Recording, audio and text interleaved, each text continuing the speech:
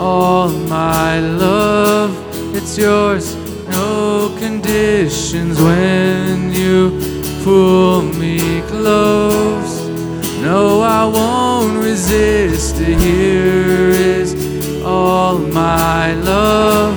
It's yours, no conditions when you pull me close. No, I won't resist. Here is all my love. It's yours, no conditions when you pull me close. No, I won't resist it. No, I won't resist it. No, I won't resist it. Oh, no, I won't resist it.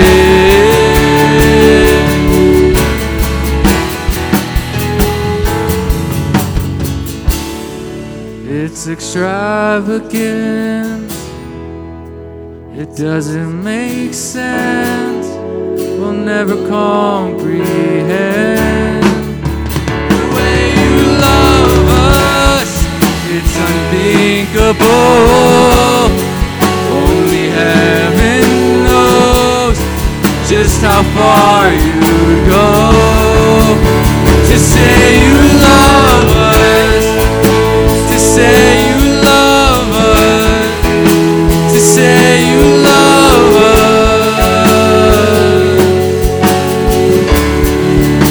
To say you love us. To say you love us. To say you love us.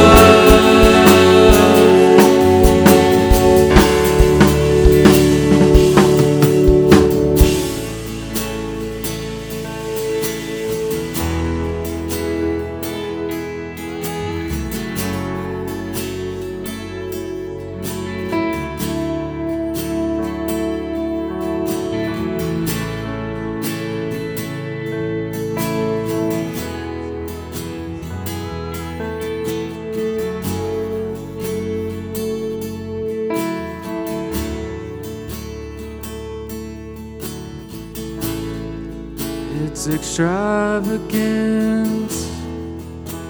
It doesn't make sense.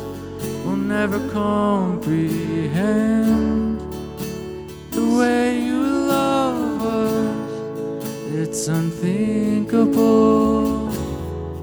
Only heaven knows just how far you'd go to say you love us.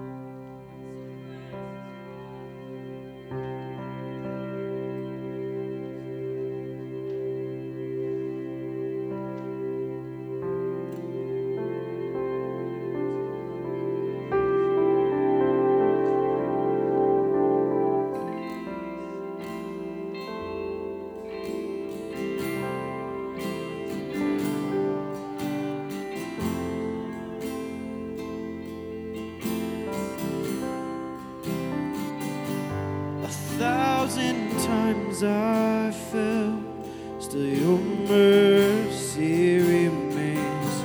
And should I stumble again, I'm caught in your grace everlasting. Your light will shine when all else fades, never ending. Your glory goes beyond all fame. Yeah, and my heart and my soul, I give you control. Consume me from the inside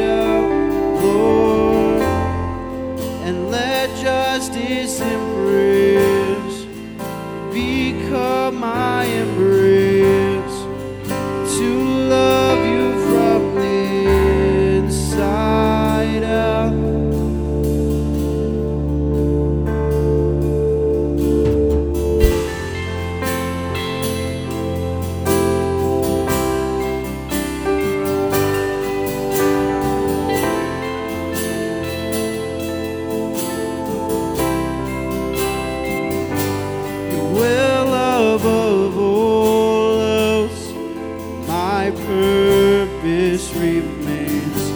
The art of losing myself in bringing you praise.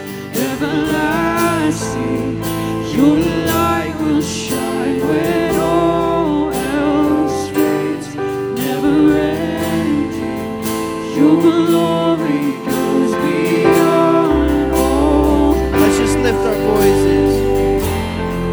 In my heart and my soul, I give you control. Consume me from the inside out, Lord, and let justice and praise become my embrace. To love you from the inside out. In my heart and my soul, I give you control.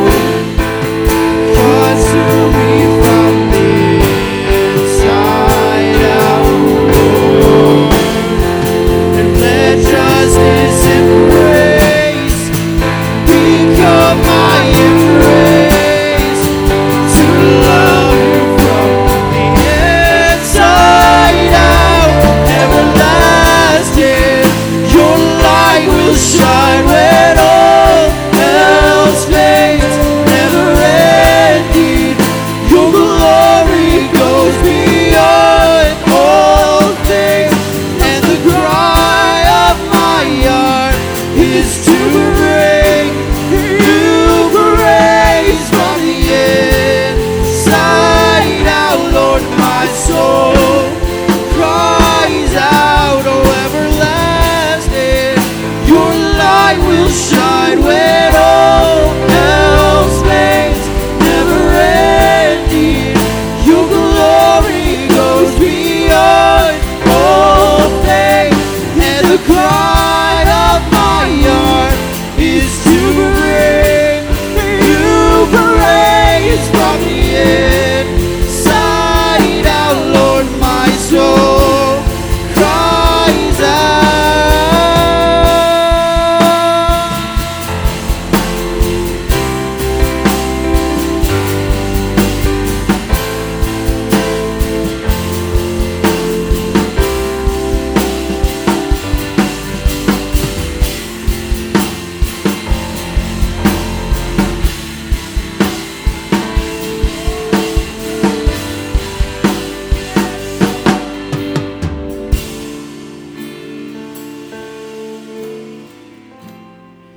In my heart and my soul, I give you control.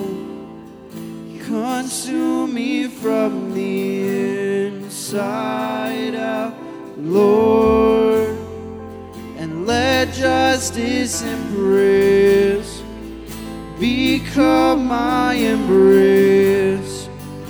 To love you from the inside out, Lord. In my heart and my soul, I give you control. Consume me from the inside out, Lord, and let justice and praise become my embrace.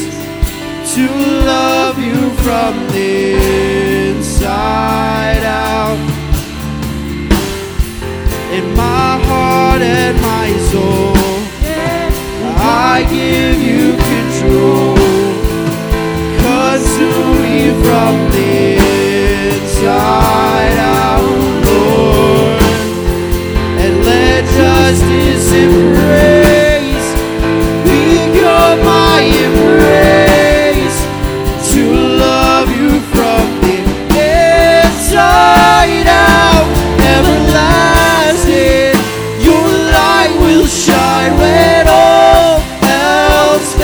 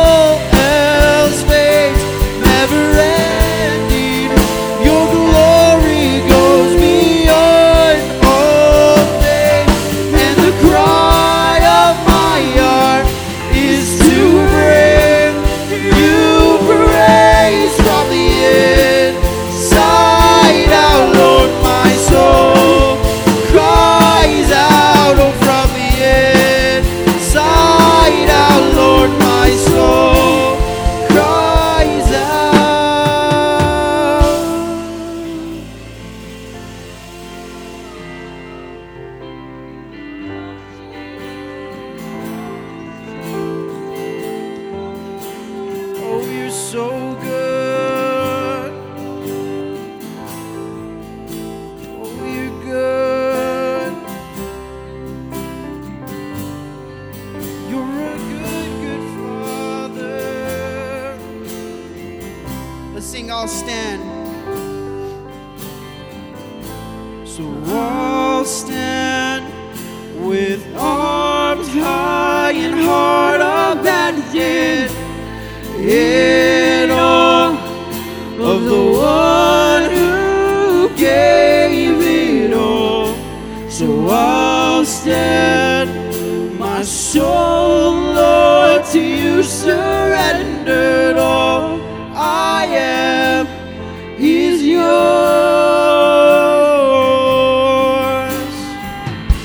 So I'll stand with arms high and heart abandoned in awe of the one who gave it all.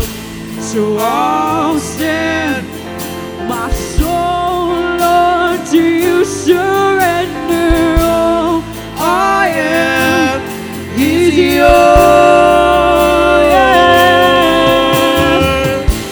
So I'll stand with arms high and heart abandoned in awe of the one who gave it all. So I'll stand, my soul, Lord, to you surrendered. All I am is yours. One more time. So I'll stand with arms high and heart abandoned in awe of the one who gave it all. So I'll stand, my soul, Lord, to you surrendered. All I am is yours.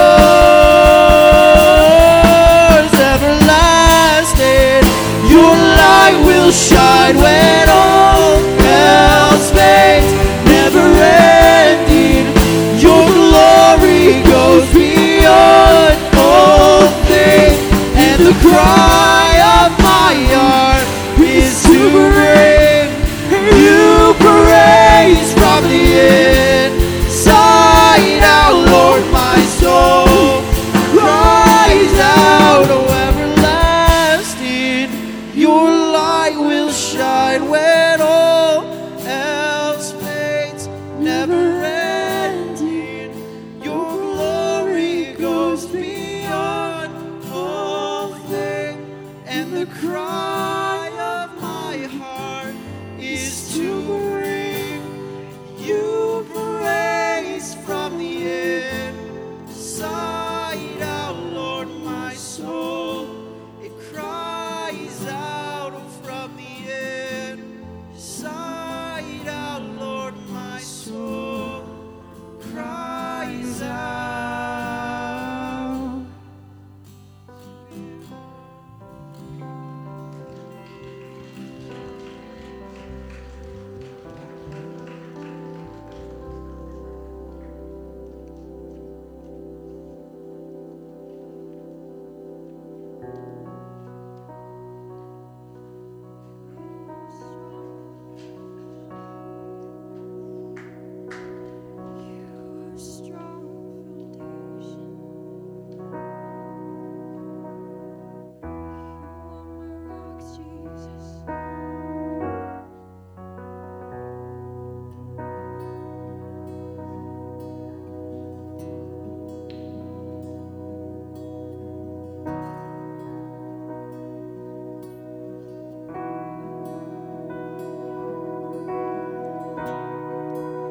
Worthy of every song we could ever sing,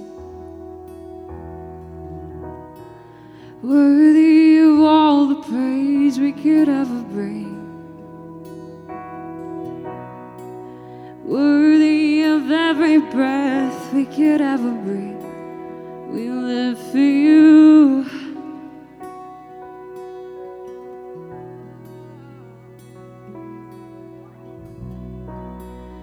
Jesus, the name above every other name. Jesus, the only one who could ever save. Worthy of every breath we could ever breathe. We live for you. Oh, we live for you. Sing it out. And holy, there is no one like you. There is none beside you. Open up my eyes in wonder and show me who you are, and fill me with your heart and lead me in your love to those around me.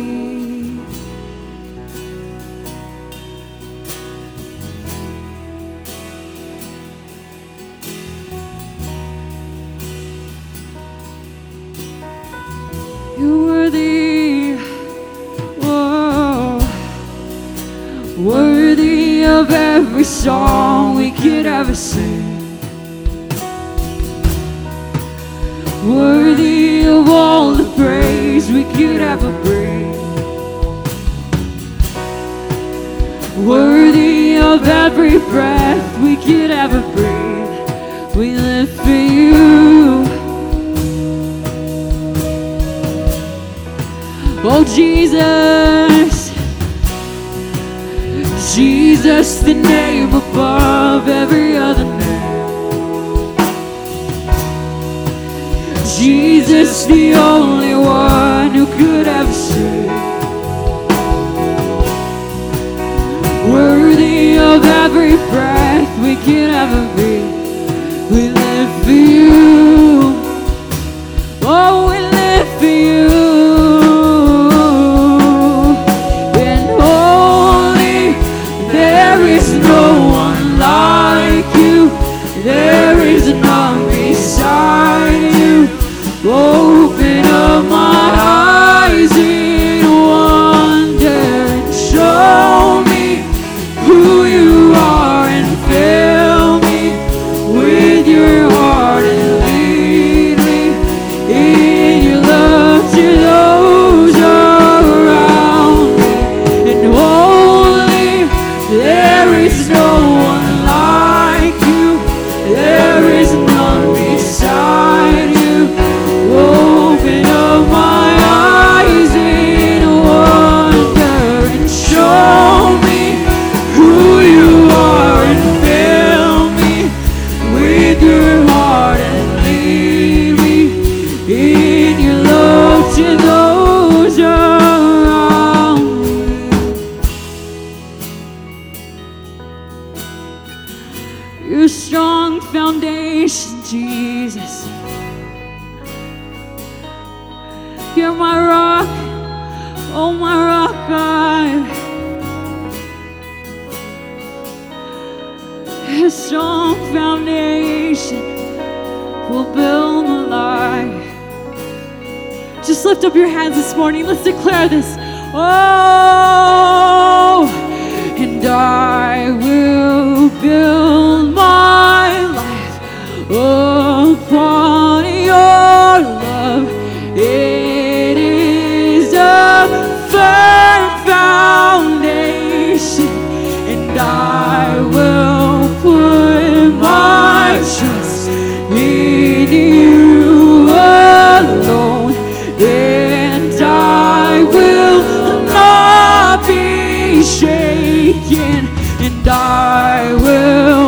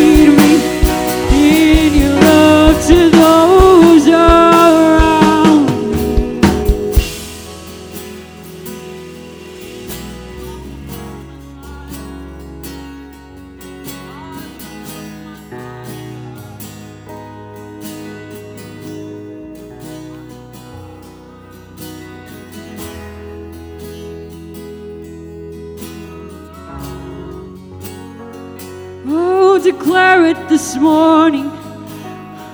I will build my life, yeah, and I will build my life upon your love. It is a firm foundation, and I will put my trust in you alone, and I will not be shaken, and I will build upon your love. It is a firm foundation, and I will put my trust in you alone, and I will not be shaken, and I will build my life upon your love. It is a firm foundation, and I will put my trust in you alone, and I will not be shaken.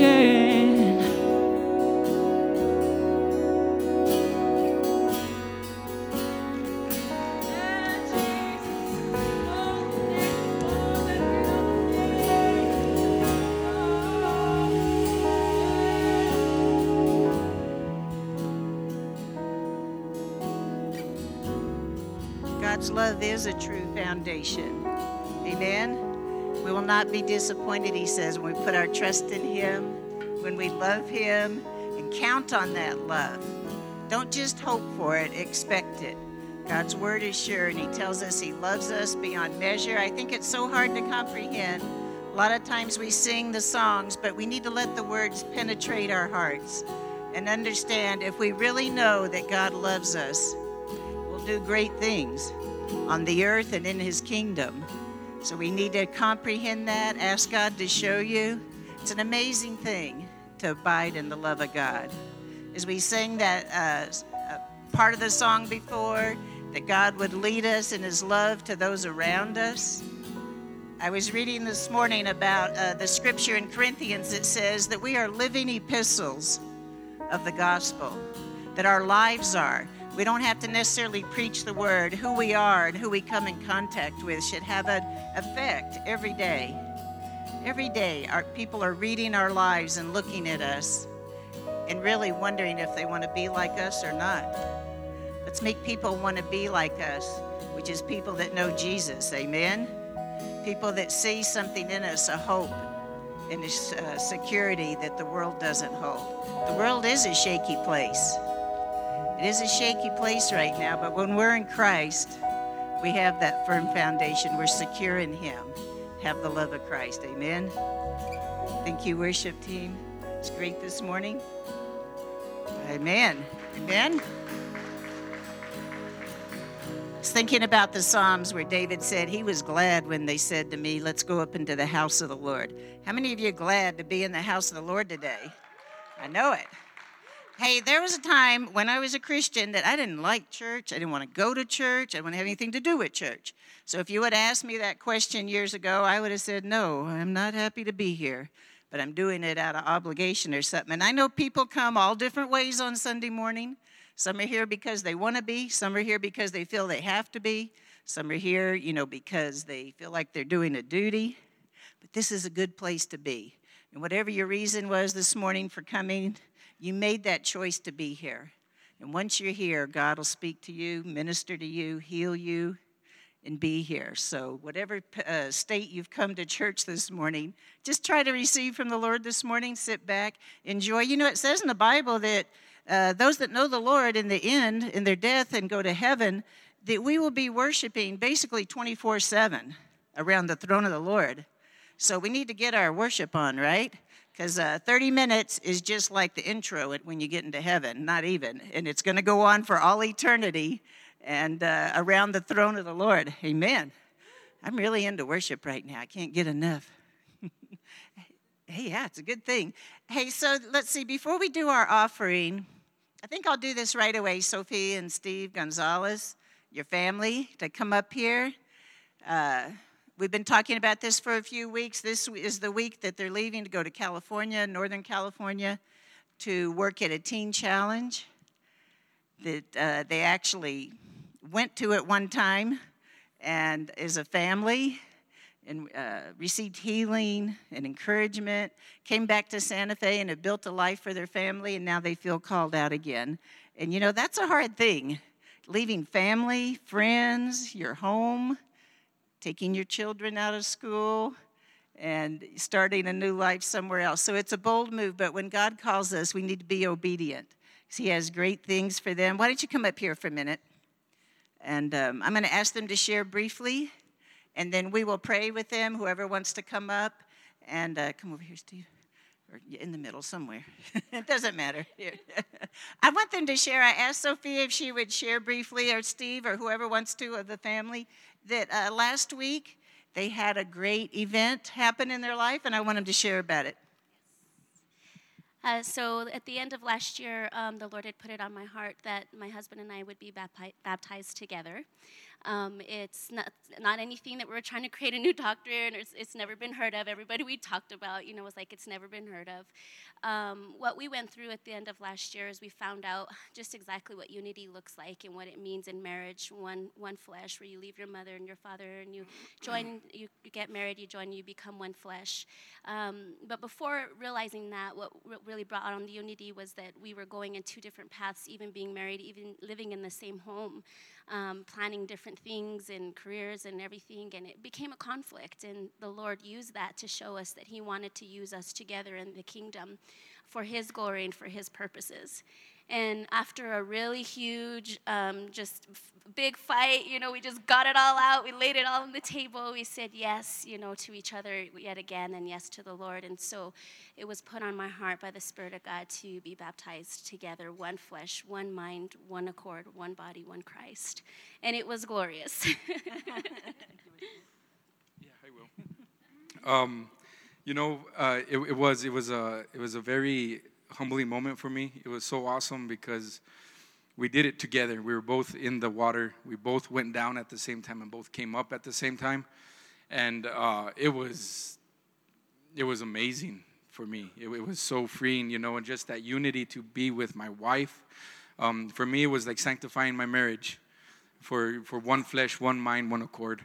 And because we will be working together, we need to be one mind, one accord. And it was a great blessing for me. So, amen.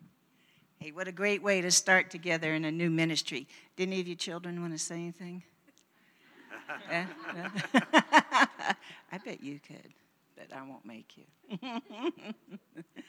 Hey, so I think what we'll do, why don't you come down here and we'll have the elders and deacons come up, whoever wants to, friends that want to pray. Oh, he wants to say something. Hang on a minute. I'm just, before we get prayed for, I wanted to give a really quick testimony. We were here about a month ago maybe? Was it about a month ago when we got to speak about what we were doing and going to Teen Challenge? And for many of you that were here, you guys read our letter. And there was an amount on that letter that we were trying to cap so that we could do our move. For those of you that weren't here, we had a letter and we had a dollar amount that we needed to raise. And that amount was kind of big. It was even big for me to ask for it. It was $12,000 to be exactly. But I do want to give testimony that through the giving of our brothers and sisters, through my work, extra work that I got, and through a retirement fund that I had, we surpassed that amount. All right. So I just really, you guys, I want you guys to never cut short on the Lord. If you need it, ask for it, and the Lord will provide. He completely floored me, man. I was like, this is going to be impossible, and He was like, no, I'm just going to give you more. So if you guys just believe, have faith, and the Lord He will give you what you need. Thank you. Thank you guys for everything. I'm glad you shared that. Yeah, I'm glad he shared that, because that's what we always say is ask big. We kind of sometimes we'll ask a little smaller because we think God may not have enough. I don't know. But pretty sure God has enough for all of us to ask for what we need. Amen.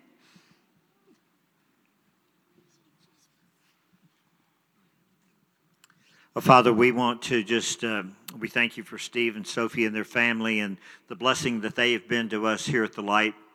I'm reminded on occasions like this of the Apostle Paul saying goodbye to the church at Ephesus, and he's out on the shore and just praying with them. He begins to cry because he knows that they'll never see his face again. Lord, I'm not sure that's the case here. I believe that we'll see each other again. But it is sad to let a family go and see a family go. But we want to just bless them. We thank you, Father, for them, for the gifts and talents that they bring, the blessing that they've been to us here at the Light. And Lord, we do pray that as they go to California, that you would open up doors for them, open up doors of opportunity for them to minister in, and even outside of Teen Challenge. And Lord, we know that Teen Challenge will be blessed because of this family. And God, that lives will be touched and changed. Lord, we know how important that ministry is. Father, all of us have somebody that we know, or perhaps even someone in our family that's been affected by drugs and alcohol. And God, it's our desire to see them set free. And your word says that Jesus came to set the captive free. Lord, we pray that they would be so instrumental in that ministry of breaking the bondages and yokes and burdens, and opening up prison doors and releasing those that have been taken captive, Lord, that they may be free. So we release them with a great anointing, great blessing. Father, ask that you would send them forth with your angels and protection around them as they travel, as they go back and forth. And in their travels, God, just keep them safe and deliver them in every situation, every circumstance that would come against them. God, that your strong hand would be about them. We pray for that hedge of protection in their life. We ask these things in Jesus' name. Amen. Amen. Amen.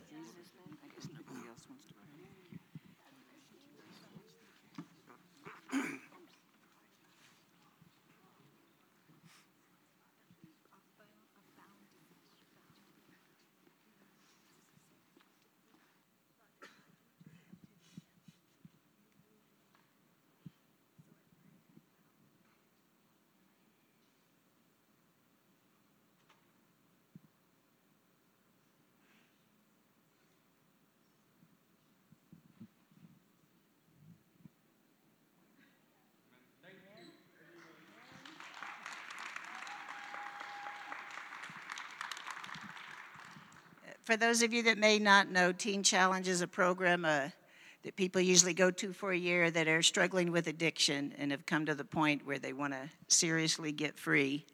And Sophia and Steve and their family would be a great asset to that organization. Let's take up our offering now. Have our men come up.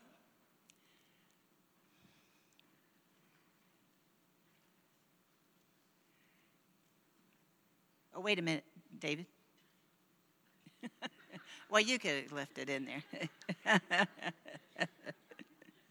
I know that's good. I'm kind of anxious, too. I love the offering. That's why I do it a lot.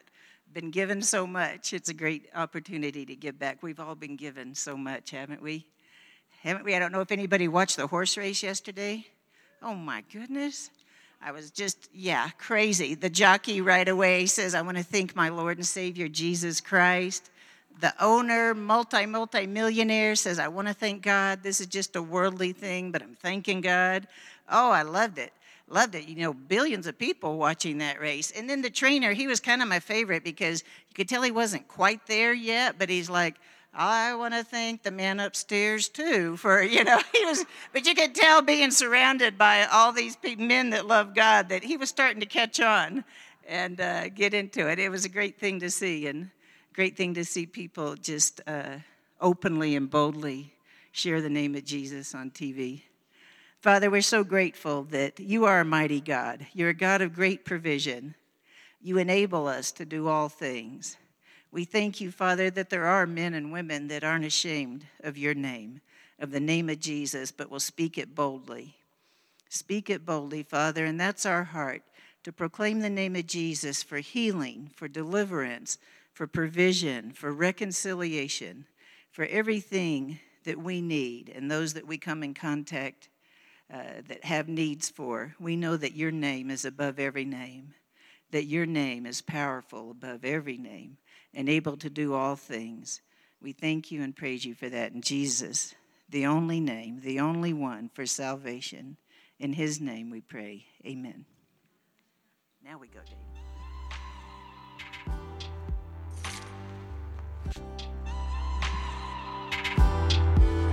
Good morning and welcome to The Light.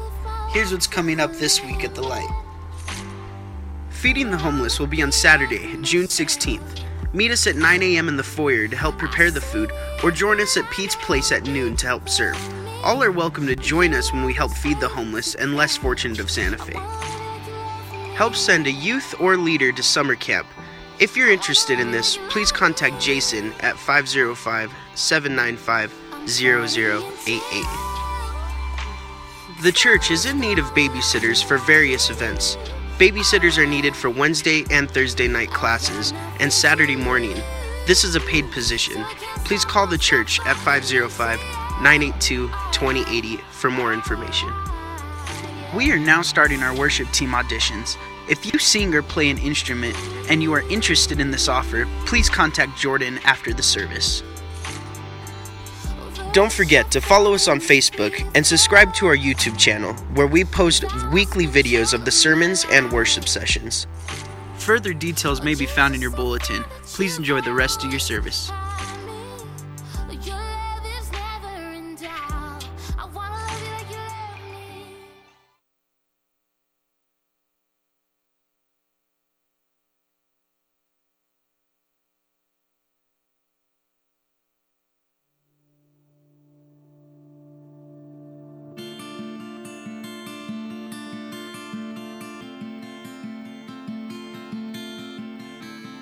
The day that changed my life, like a bolt from the blue.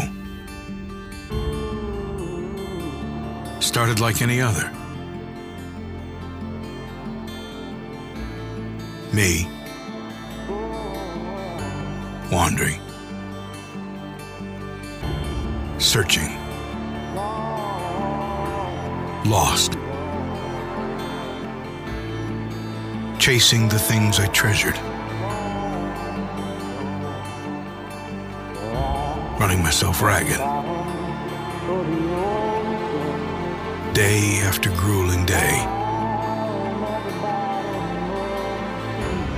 The heat. Unrelenting. Weariness in my bones, my mind. An endless pursuit. My dreams, my life, like sand through my fingers. Always out of reach. Always over the next hill. Or out on the horizon. An oasis. A mirage. And then I found it. At the bottom of the ocean.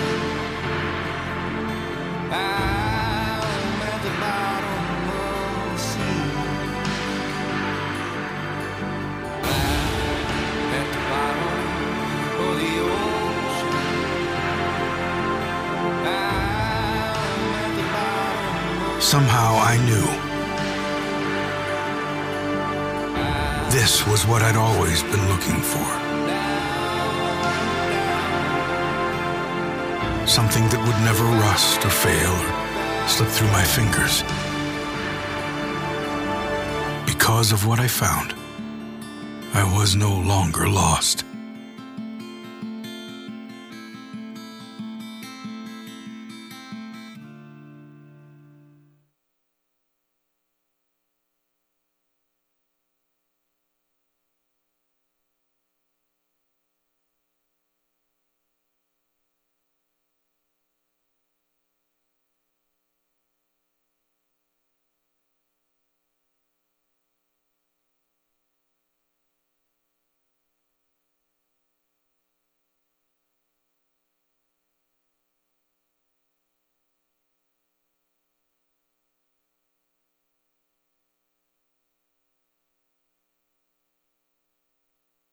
All right. Can you hear me now? All right. I can go. I can do this. I don't need no stinking batteries. All right. God bless you guys. So good to see you this morning. Just a lot in the news this last week. The chef Anthony Bourdain, is that his name? He was died at the age of, committed suicide, 61 years old. He was worth $16 million. And then Kate Spade, her industry, she was 55 years old, committed suicide. $2.4 billion.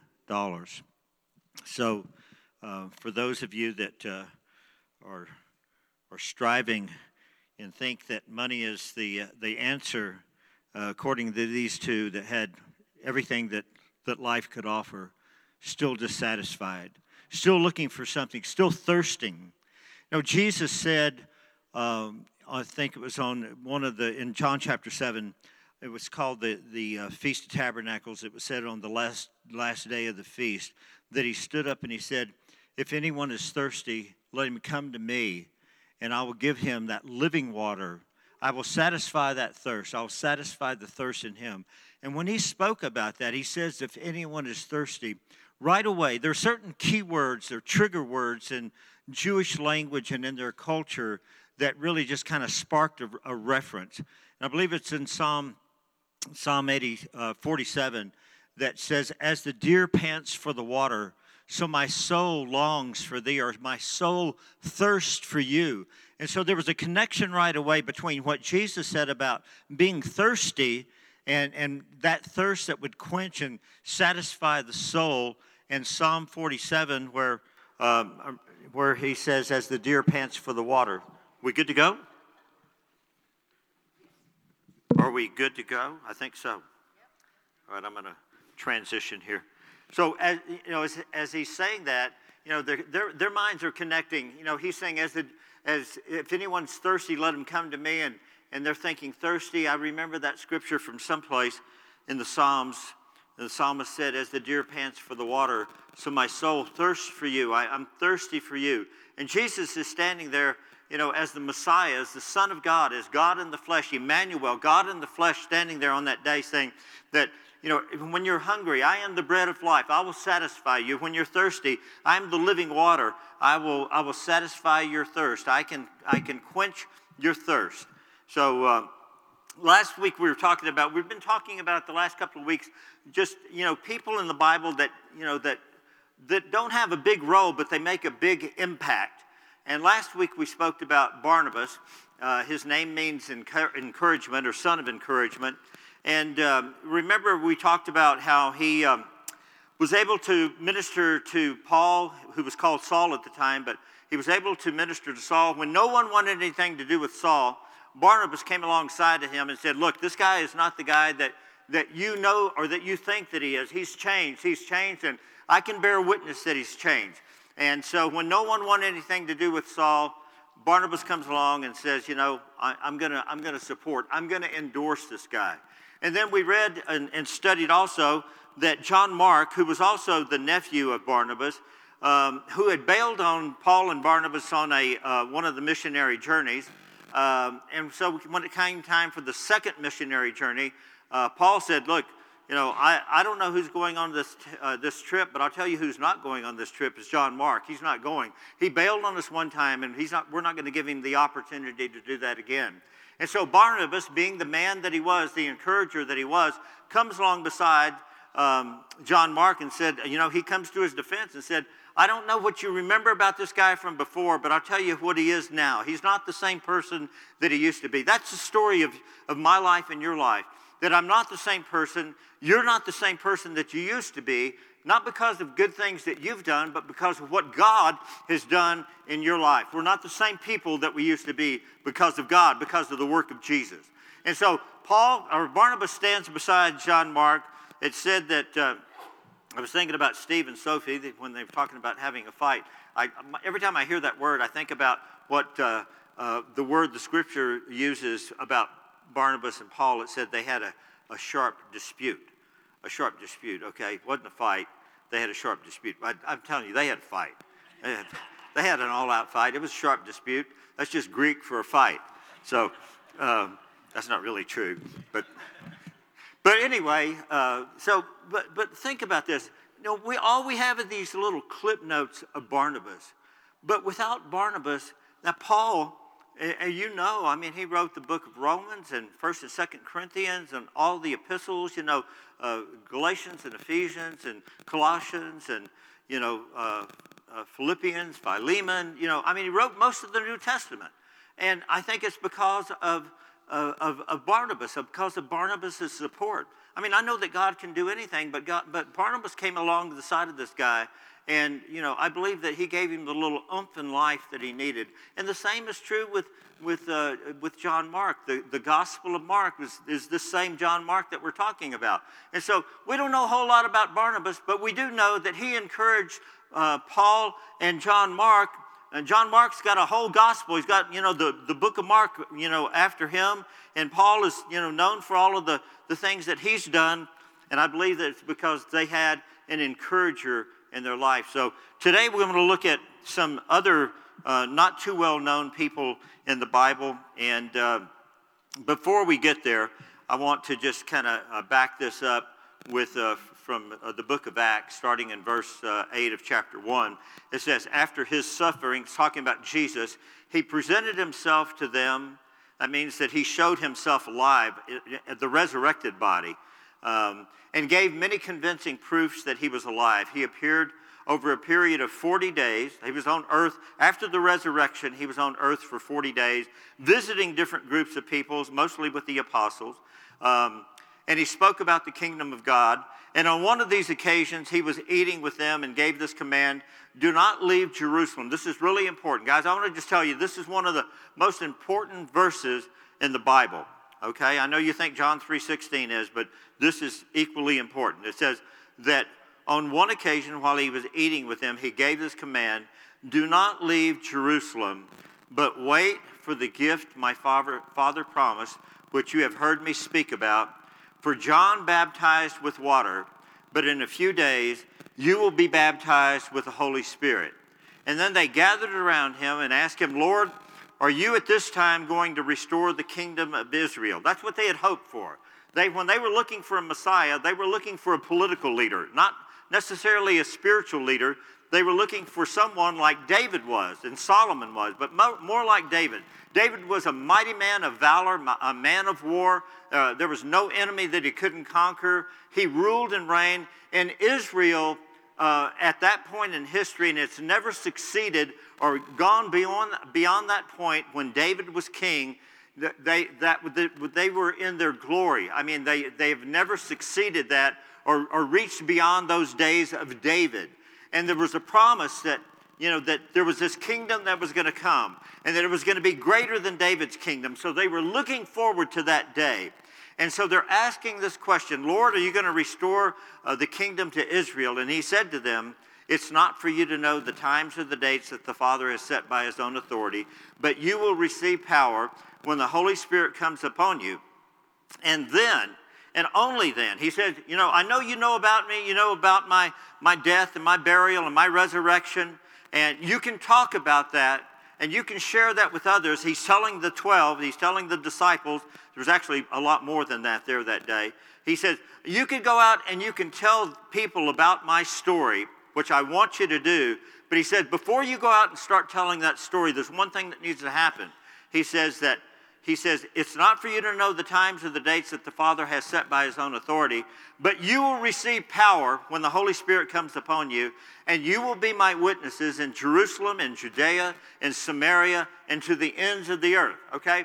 So it was Jerusalem, and then Judea was just a little further out. Samaria, remember the story in John chapter 4 about the Samaritan woman and also the story about the Good Samaritan, that the Levi and the priest passed by the Samaritan. They didn't want anything to do with him or by this person that had fallen on the wayside. But a Samaritan came along and helped this guy that had been fallen to thieves and robbers. And so the Samaritans were despised. And so really at this point, Judaism was just kind of central in Jerusalem, and people came from all over the world. If you were a Jew and you lived in other places, far off places of the world, you would come there to worship. And so, but Jesus is telling the disciples, there's something that's getting ready to happen. It hasn't happened yet, but what I want you to do is I want you to go to Jerusalem, and I want you to wait there because something amazing is going to happen in your life. I know you know all about me, and you could talk about me today, but he's saying, I'm going to send the Holy Spirit, which gives you the ability to overcome sin and overcome every power and every attack that the devil would bring against you or the demons would bring against you, and give you this great anointing that you can speak about my name with power and authority. That's one thing that the people noticed about Jesus. When he would go from village to village, they said, we've heard this message before. We've heard these stories before, but there's something about this man that he is able to speak with power and authority that these other people can't speak like. They can't speak like this. And he says that, I'm going to give you the power of the Holy Spirit. When that comes upon you, it's going to enable you to speak greater and with more authority and with more power about me, and you will win hearts as a result of that. And so then we jump forward to Acts chapter 8. And in Acts chapter 8, we come across a guy named Philip. And we were first introduced to Philip in Acts chapter 6 when there was a need among the Grecian women, or they're called Hellenistic Jews. Those were just simply Jews that spoke Greek. And they were being left out of the daily ministering of distribution of food because they were different. They didn't speak Hebrew, they spoke Greek. And so the apostles said, let's appoint 7 men that are full of wisdom. I love this right here, just in line with what I just said. They were full of wisdom, and they were full of the Holy Spirit. Full of wisdom, full of the Holy Spirit. Picked 7 men like that. And so they picked a number of men. Stephen was one of those, and then Stephen was stoned to death. And then Philip was one of those as well. We're going to talk about Philip for just a moment. It says, and an angel of the Lord said to Philip, rise. Let me just, a little more background on Philip. Philip, remember we said that the gospel would go to Jerusalem and Judea and Samaria. Well, we first find out about Philip after becoming a deacon that he had been called by God to Samaria. This is that hands off. We don't want anything to do with the Samaritans according to the Jewish religion and culture and tradition. Nothing to do with the Samaritans. They were a half-breed people. They were inbred by the Syrians. When the Syrians had come in and taken over Israel, they were forced to have children with Syrians, and so they were called the Samaritans. And so the Jews just really despised them as a group of people. But God has sent Philip to Samaria, and he starts preaching the gospel and says, hey, you know what? Under Judaism, no, but under Christianity, yes. The walls are torn down. God loves you. The message is extended to you. Salvation, forgiveness of sins is extended to you as well. And so it says that, incredible, a great revival, an incredible revival is going on there. And Philip's preaching the gospel, and demons are being cast out, and, the paralyzed and the sick are being healed, and all kind of incredible things are happening. And in the middle of this revival, God says to Philip, hey, Philip, I want you to stop what you're doing, and I want you to go down into the desert. It's like, Lord, really? We got something good going on here. But Philip was obedient. So this is where we're going to pick up. Philip leaves the revival. The angel says to Philip, rise and go south to the road that goes down to Jerusalem, to Gaza. There's a desert place. And he rose and went. And there was an Ethiopian, a eunuch. And, a lot of people don't know where, millennials probably more than anybody don't know what eunuchs are. But a eunuch is a person that how do I say this? Okay, you say it by saying it. A eunuch is a person that was castrated. Ouch. Okay? Castrated and then put in charge of a group of women so that there wouldn't be any problems there, or sometimes put in places of authority. And that's exactly what happened here. And there was a stigma with eunuchs. The Old Testament tells us that a eunuch was not allowed into the temple of God. So they suffered from some, I don't want to be with you kind of a, and I was telling Jason this the other night. I don't even know why I'm going there this morning, but you can't, as a eunuch, you couldn't come into the temple, but I'm asking Jason, I said, how do you think they knew? I mean, is there, it's like, oh, it is kind of funny when you think about it. I mean, how do you check? I mean, it's just like, you know, you have a screen there or so, I don't know. That's all I'm going to say about that. I'm getting in too deep already. And so it says that he was a eunuch, and he was the court official of Candace, queen of the Ethiopians. Now, Candace was not a proper name. That was a title, like we would say Pharaoh, king of Egypt, something like that. That was a title. So he was the court official.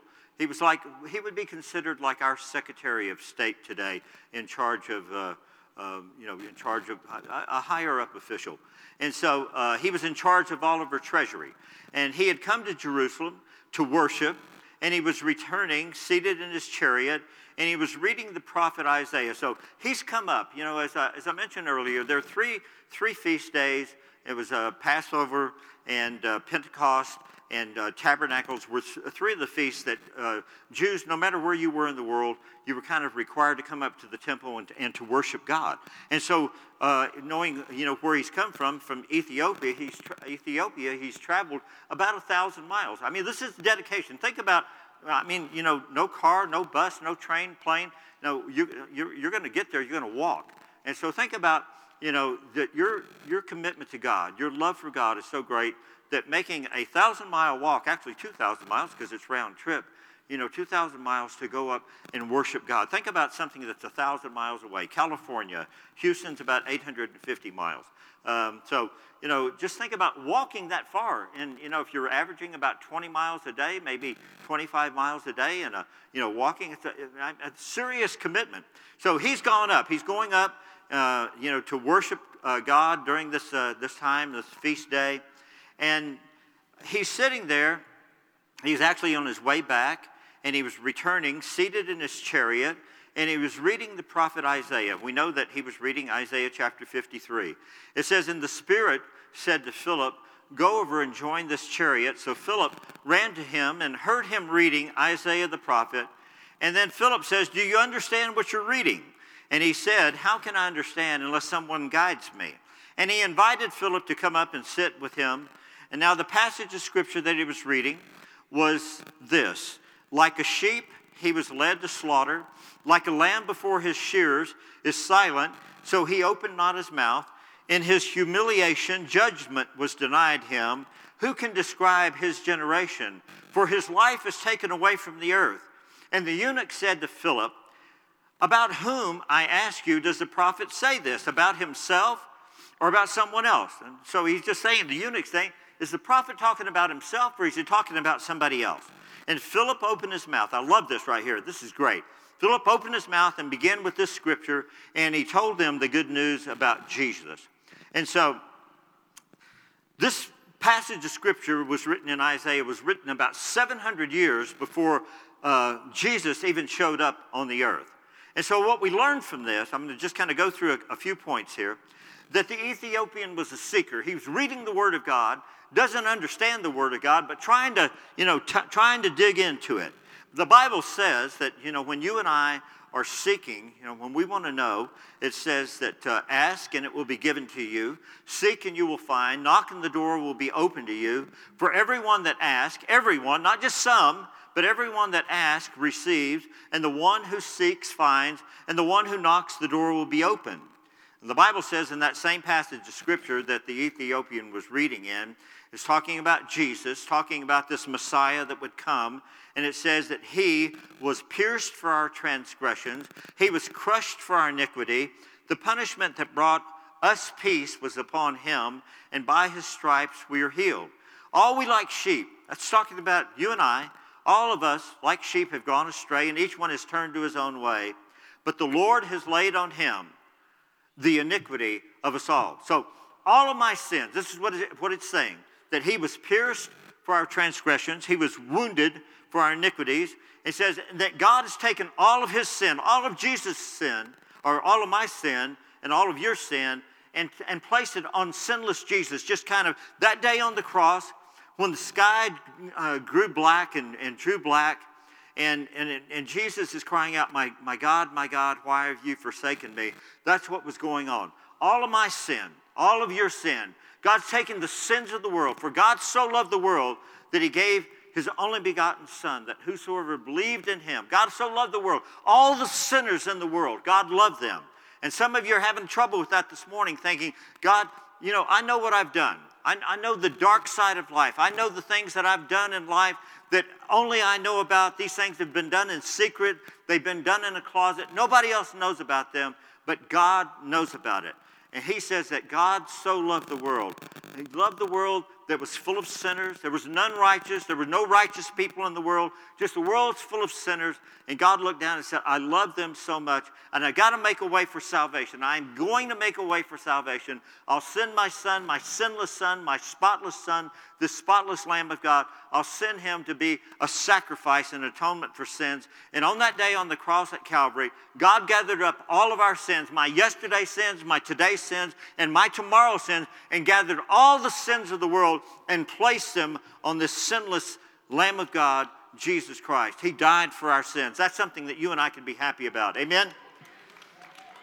It says that 2 Corinthians chapter 5:21, it says that God made Christ, who never sinned, to be an offering for our sins, so that we could be made right with God through Christ.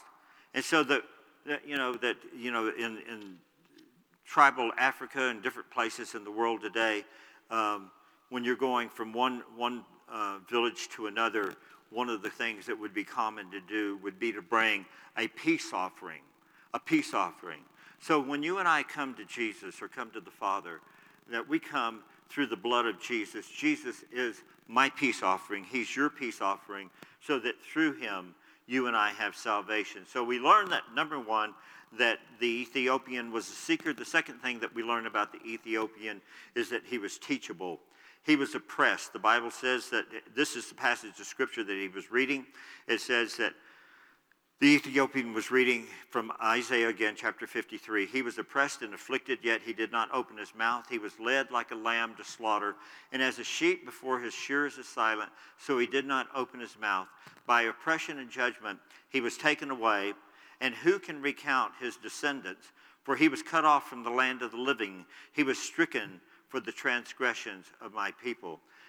This is a classic example of this is recorded in Matthew chapter 26, when Jesus is standing before the high priest, and he's standing before Pilate, and he's standing before Herod. In all of these occasions, we find something very common. And in Matthew 26, it says this: the high priest, after all of these accusations are being made against Jesus, the high priest stood up and said to Jesus, "Aren't you going to answer? Aren't you going to answer? What is this testimony that these men bring against you?" But Jesus remained silent. And so going back to what the Ethiopian was reading, it says that he was led, or he was oppressed and afflicted, yet he did not open his mouth. He was led like a lamb to slaughter, as the sheep before his shearers is silent. He did not open his mouth. We have the high priest standing before the Lamb of God saying, "Aren't you going to say anything? Aren't you going to speak up? Aren't you going to say anything? Now's a good time to say something." But Jesus remained silent. And so, it says that Philip begins to explain to him. From that very passage of Scripture, he begins to explain to him. He tells the Ethiopian, he says, "I was there. I witnessed this. I saw this. I saw this going on. I saw them lead an innocent man. I saw the chief priest turn on this man. We thought he was a prophet. We thought he was the Messiah. We thought he was the Savior.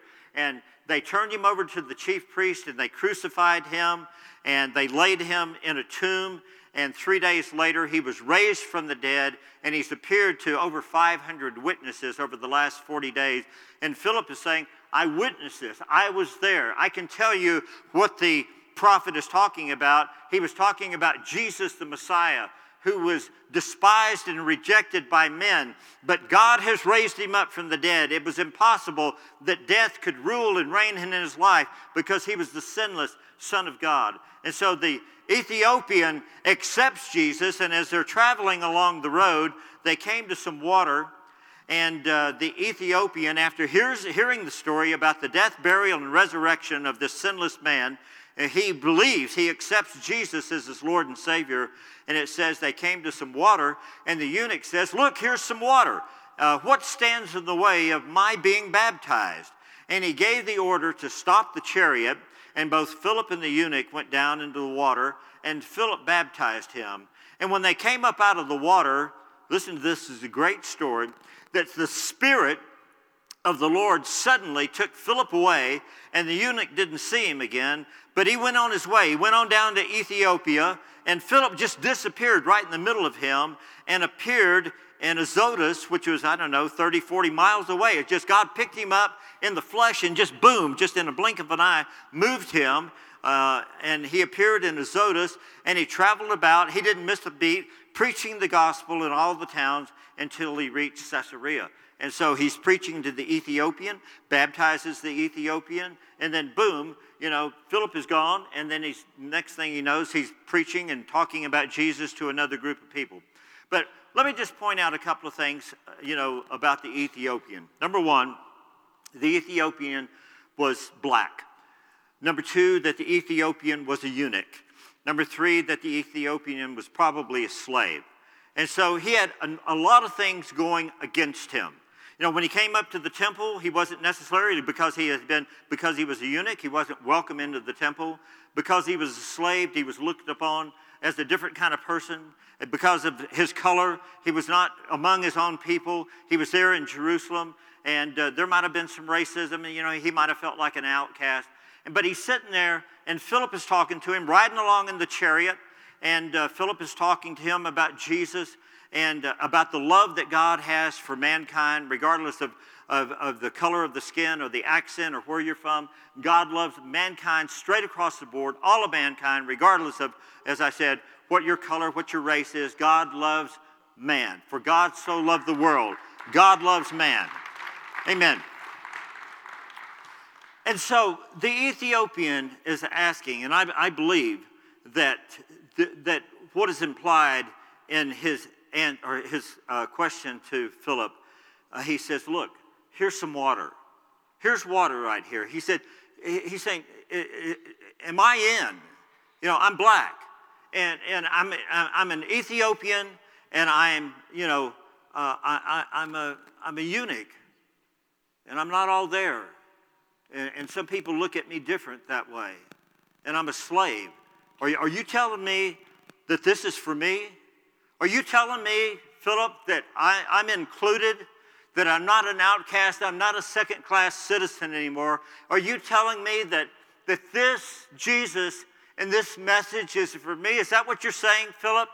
Are you telling me that I'm in, that it's okay for me to get baptized? Is it okay for me to be a part of this? That I would be welcome, that I would be accepted in this new religion, is this new relationship with God the Father through His Son, Jesus Christ? You're telling me that I'm okay? And I know that, we can just put a little twist on that today. Are you telling me today that it's okay for me to be here at the light at Mission Viejo? You don't really know what kind of person I am. You don't know my struggles with pornography or homosexuality or adultery or fornication. You don't know that I've been a prostitute. You don't know that I'm a drug addict. You don't know that I'm an alcoholic. You don't know what I'm doing in the deep, dark places in my closet when no one's watching. Are you telling me that it's okay that this Jesus is for me? That's what I'm telling you. I'm telling you that this is for you. It's for sinners. It's for sinners. And Paul said, the greatest man and the greatest apostle of them all said that I am the chief of sinners because of the things that he had done. He said, it's for you. And I'm telling you today that this is for you. That you accept Jesus Christ as your Lord and Savior. You're invited. You are welcome to come in. He's asking you to come in. He wants you to come in today. And so the great thing about this story is, and let me just, I'm going to, answer it with not my words, but I'm going to answer it with the words of Jesus and the words from the Word of God. And this is on the day of Pentecost. And Peter is standing up and he's talking to the Jews that had just crucified Jesus. And he says, fellow Israelites, listen to this. Jesus of Nazareth was a man accredited by God to you by miracles and wonders and signs, which God did among you through him. And you yourselves know that this man was handed over to you by God's deliberate plan and foreknowledge. What that means is this was part of God's plan. The Romans didn't just sneak Jesus away and crucify him. And it wasn't just the Jews that just turned him over to the Romans. It was part of God's plan. This was God's plan. The Bible says that he was slain from the foundation of the world. That means that before the world was even formed, God had a plan, that God could see the end from the beginning, and he had a plan that, yes, I'm going to create a world, and yes, these people are going to fall away from me, and yes, these people are going to sin against me, and they're going to hate me, and they're going to despise me, but I'm going to love them, and I'm going to welcome them, and I'm going to make a way of salvation for them that they can come and be in my presence forever and ever for eternity through my son Jesus. It says that this was God's plan. It wasn't man's plan. I mean, man may have done it, and man may have been the instrument, but it was all along, it was God's plan. It says this man was handed over to you by God's deliberate plan and foreknowledge, he knew beforehand, with the help of wicked men, put him to death by nailing him to the cross, but God raised him from the dead, freeing him from the agony of death, because it was impossible for death to hold or to keep its hold on him.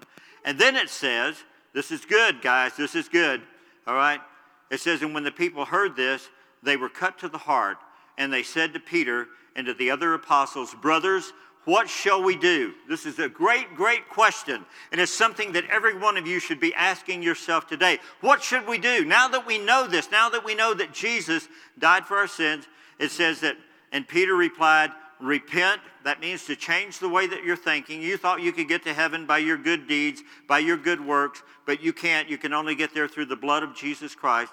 He says, repent and be baptized, every one of you, in the name of Jesus Christ for the forgiveness of sins, and you'll receive the gift of the Holy Spirit. Okay, I tell you, this is important, because remember what happened to the Ethiopian. He believed, he repented, and he got baptized. All right, repent. What's it say? Let's look at it again. Repent and be baptized, every one of you, in the name of Jesus Christ for the forgiveness of sins, and you'll receive the gift of the Holy Spirit. Guys, I want to tell you that many of you are sitting here today. You've taken that first step. You've believed in Jesus. You've accepted Jesus Christ in your heart. But I want to tell you, there's an additional power. Some of you are struggling. It's like, I accepted Jesus, and I've still got struggle in my life. I still got struggle with sin. Well, we're always going to have struggle with sin. But there is a power that maybe that you haven't received, that you need to receive. Repent and be baptized, every one of you, in the name of Jesus Christ for the forgiveness of sins, and you will receive the gift of the Holy Spirit. On June the 22nd, 2 weeks from today, right here, there's a little baptistry right here under this little lid. We're going to baptize people. You need to get baptized. You need to get baptized. You've accepted Jesus Christ as your Lord and Savior. Now you need to take the next step. The Ethiopian said, look, here's some water. I'm saying, look, here's some water right here. What's going to keep you from getting baptized? Nothing. So you come 2 weeks. 2 weeks from today, you come with an extra... All right, go ahead. We can shout to God. We can shout to God. But 2 weeks from today, just bring a swimsuit or bring a shorts and a T-shirt. Bring something. Well, you're going to get baptized. I want you to get baptized. Bring a towel.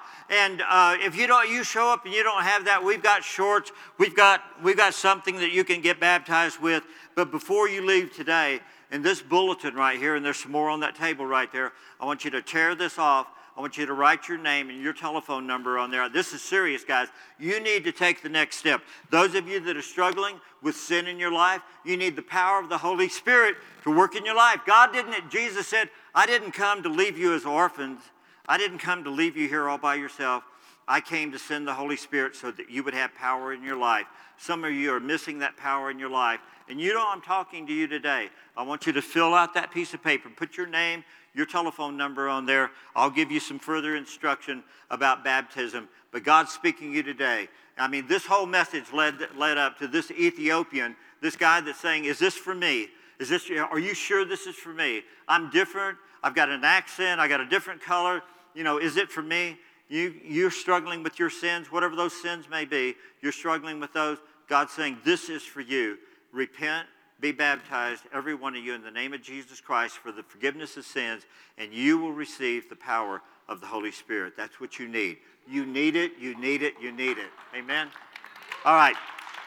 So, we're going to come around to the table of the Lord, and so I'm going to ask those that are serving if you'll go get the elements and come back up here. And then this is just a time where you and I can prepare our hearts. I want to tell you that when Jesus left, he gave us a lot of teachings, but there were 2 ordinances that he said, I want you to do until I come back. Number 1 is taking communion, just remembering the body and blood of the Lord Jesus Christ. But the second thing that he asked men and women to do was to get baptized. 2 things that he's asked you to do. Some of you have taken communion before. The next thing that you need to do, the next thing on your horizon, the next thing on your list is to get baptized. I'm telling you, if God's speaking to you, take that piece of paper, write your name on it, put it in, just give it. We're going to have men and women standing back here by the door at the end of the service. And if you need to talk to someone about it, if you want further instruction on this, we'll have some men and women that'll be here that'll be able to answer any questions that you might have. So the Bible says that before we take communion, it says, let a man examine himself. And so just with our eyes closed and kind of our heads down and kind of thinking about, Lord, sins that I've committed, things I did that I shouldn't have done, things that I should have done that I didn't do, sins of omission, sins of commission. God, we ask that your Holy Spirit would search me. That's what David said. Search me, O Lord. Try me. See if there's any wicked way in me. Is there anything in your life that you need to confess right now? Anything in your life, you just want to just lay this down before the Lord. Just say, Lord, I want you to forgive me my sins. Wash me in the blood of your Son, Jesus. Lord, cleanse me as I come and partake of the elements of the broken body, the blood of your Son, Jesus, as we partake of the symbols of the broken body and the blood. Lord, I want you to search me. Let me be clean. Cleanse me, O Lord. David said, create in me a clean heart.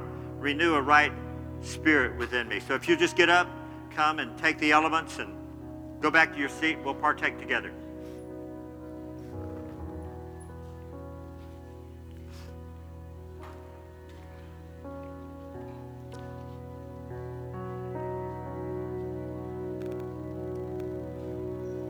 Worthy of every song we could ever sing, worthy of all the praise we could ever bring, worthy of every breath we could ever breathe. We live for you.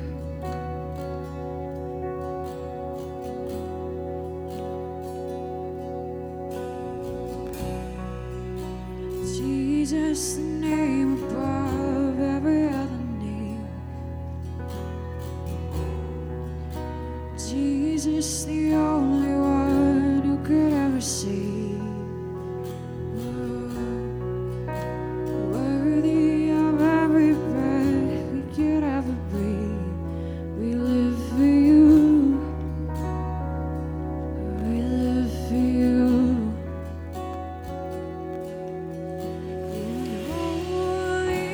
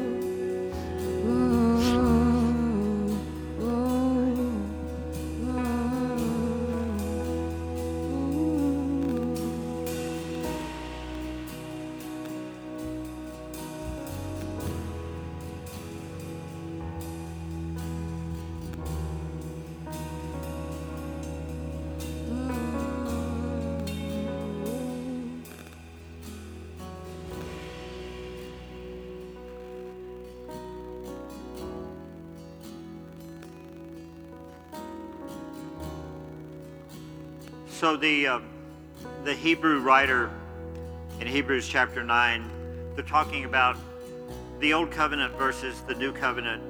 In the Old Covenant, he says that they had to offer the blood of goats and rams and lambs and oxen.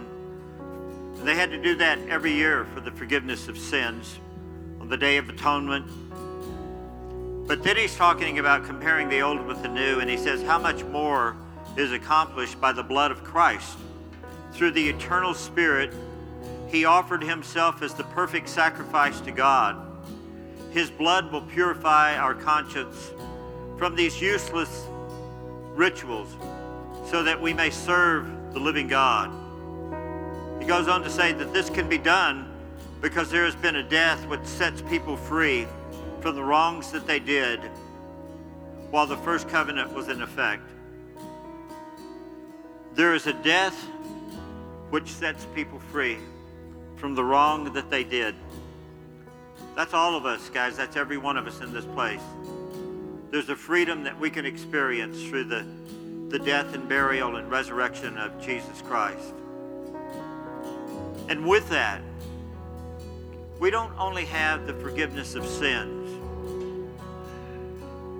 There's a scripture in Psalm 103.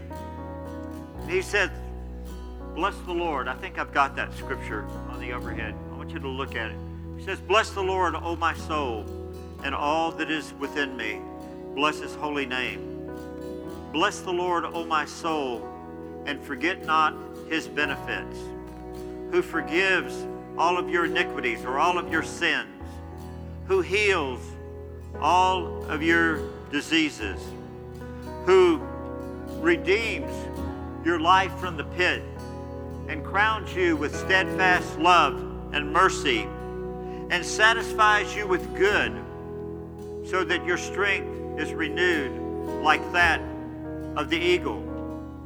Those are all of the things that happen. I mean, as we partake of the body and blood of the Lord Jesus Christ, it's not just that we remember what the Lord has done. It's not just that we remember that Jesus died for our sins, but there's that life that we have right now, the right now life.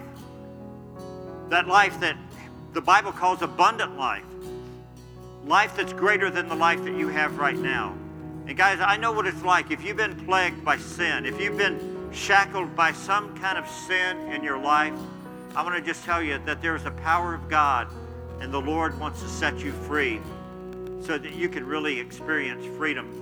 So before, if you could go back to that slide, I'd like for us to just read that together before we partake. All right? Let's just read it together. Bless the Lord, O my soul. Say it out loud. Come on, let's start again. I need some help with this. Bless the Lord, O my soul, and all that is within me. Bless his holy name. Bless the Lord, O my soul, and forget not his benefits, who forgives all your iniquities, who heals all of your diseases, who redeems your life from the pit, who crowns you with steadfast love and mercy, who satisfies you with good so that your youth is renewed like that of an eagle. Amen. God is good. God is good. God is good. God is good. Well, the night that Jesus was betrayed, he took bread and he broke it. And he says, this is my body which is broken for you. All of you partake.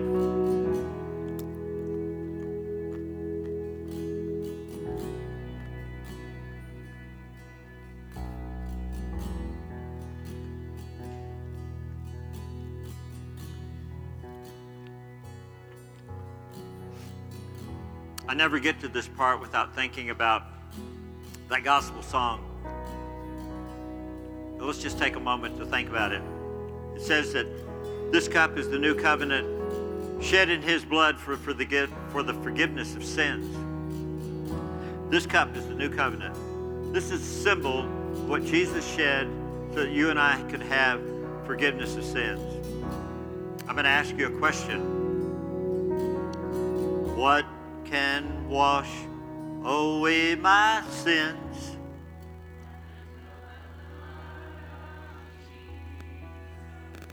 What can make me whole again?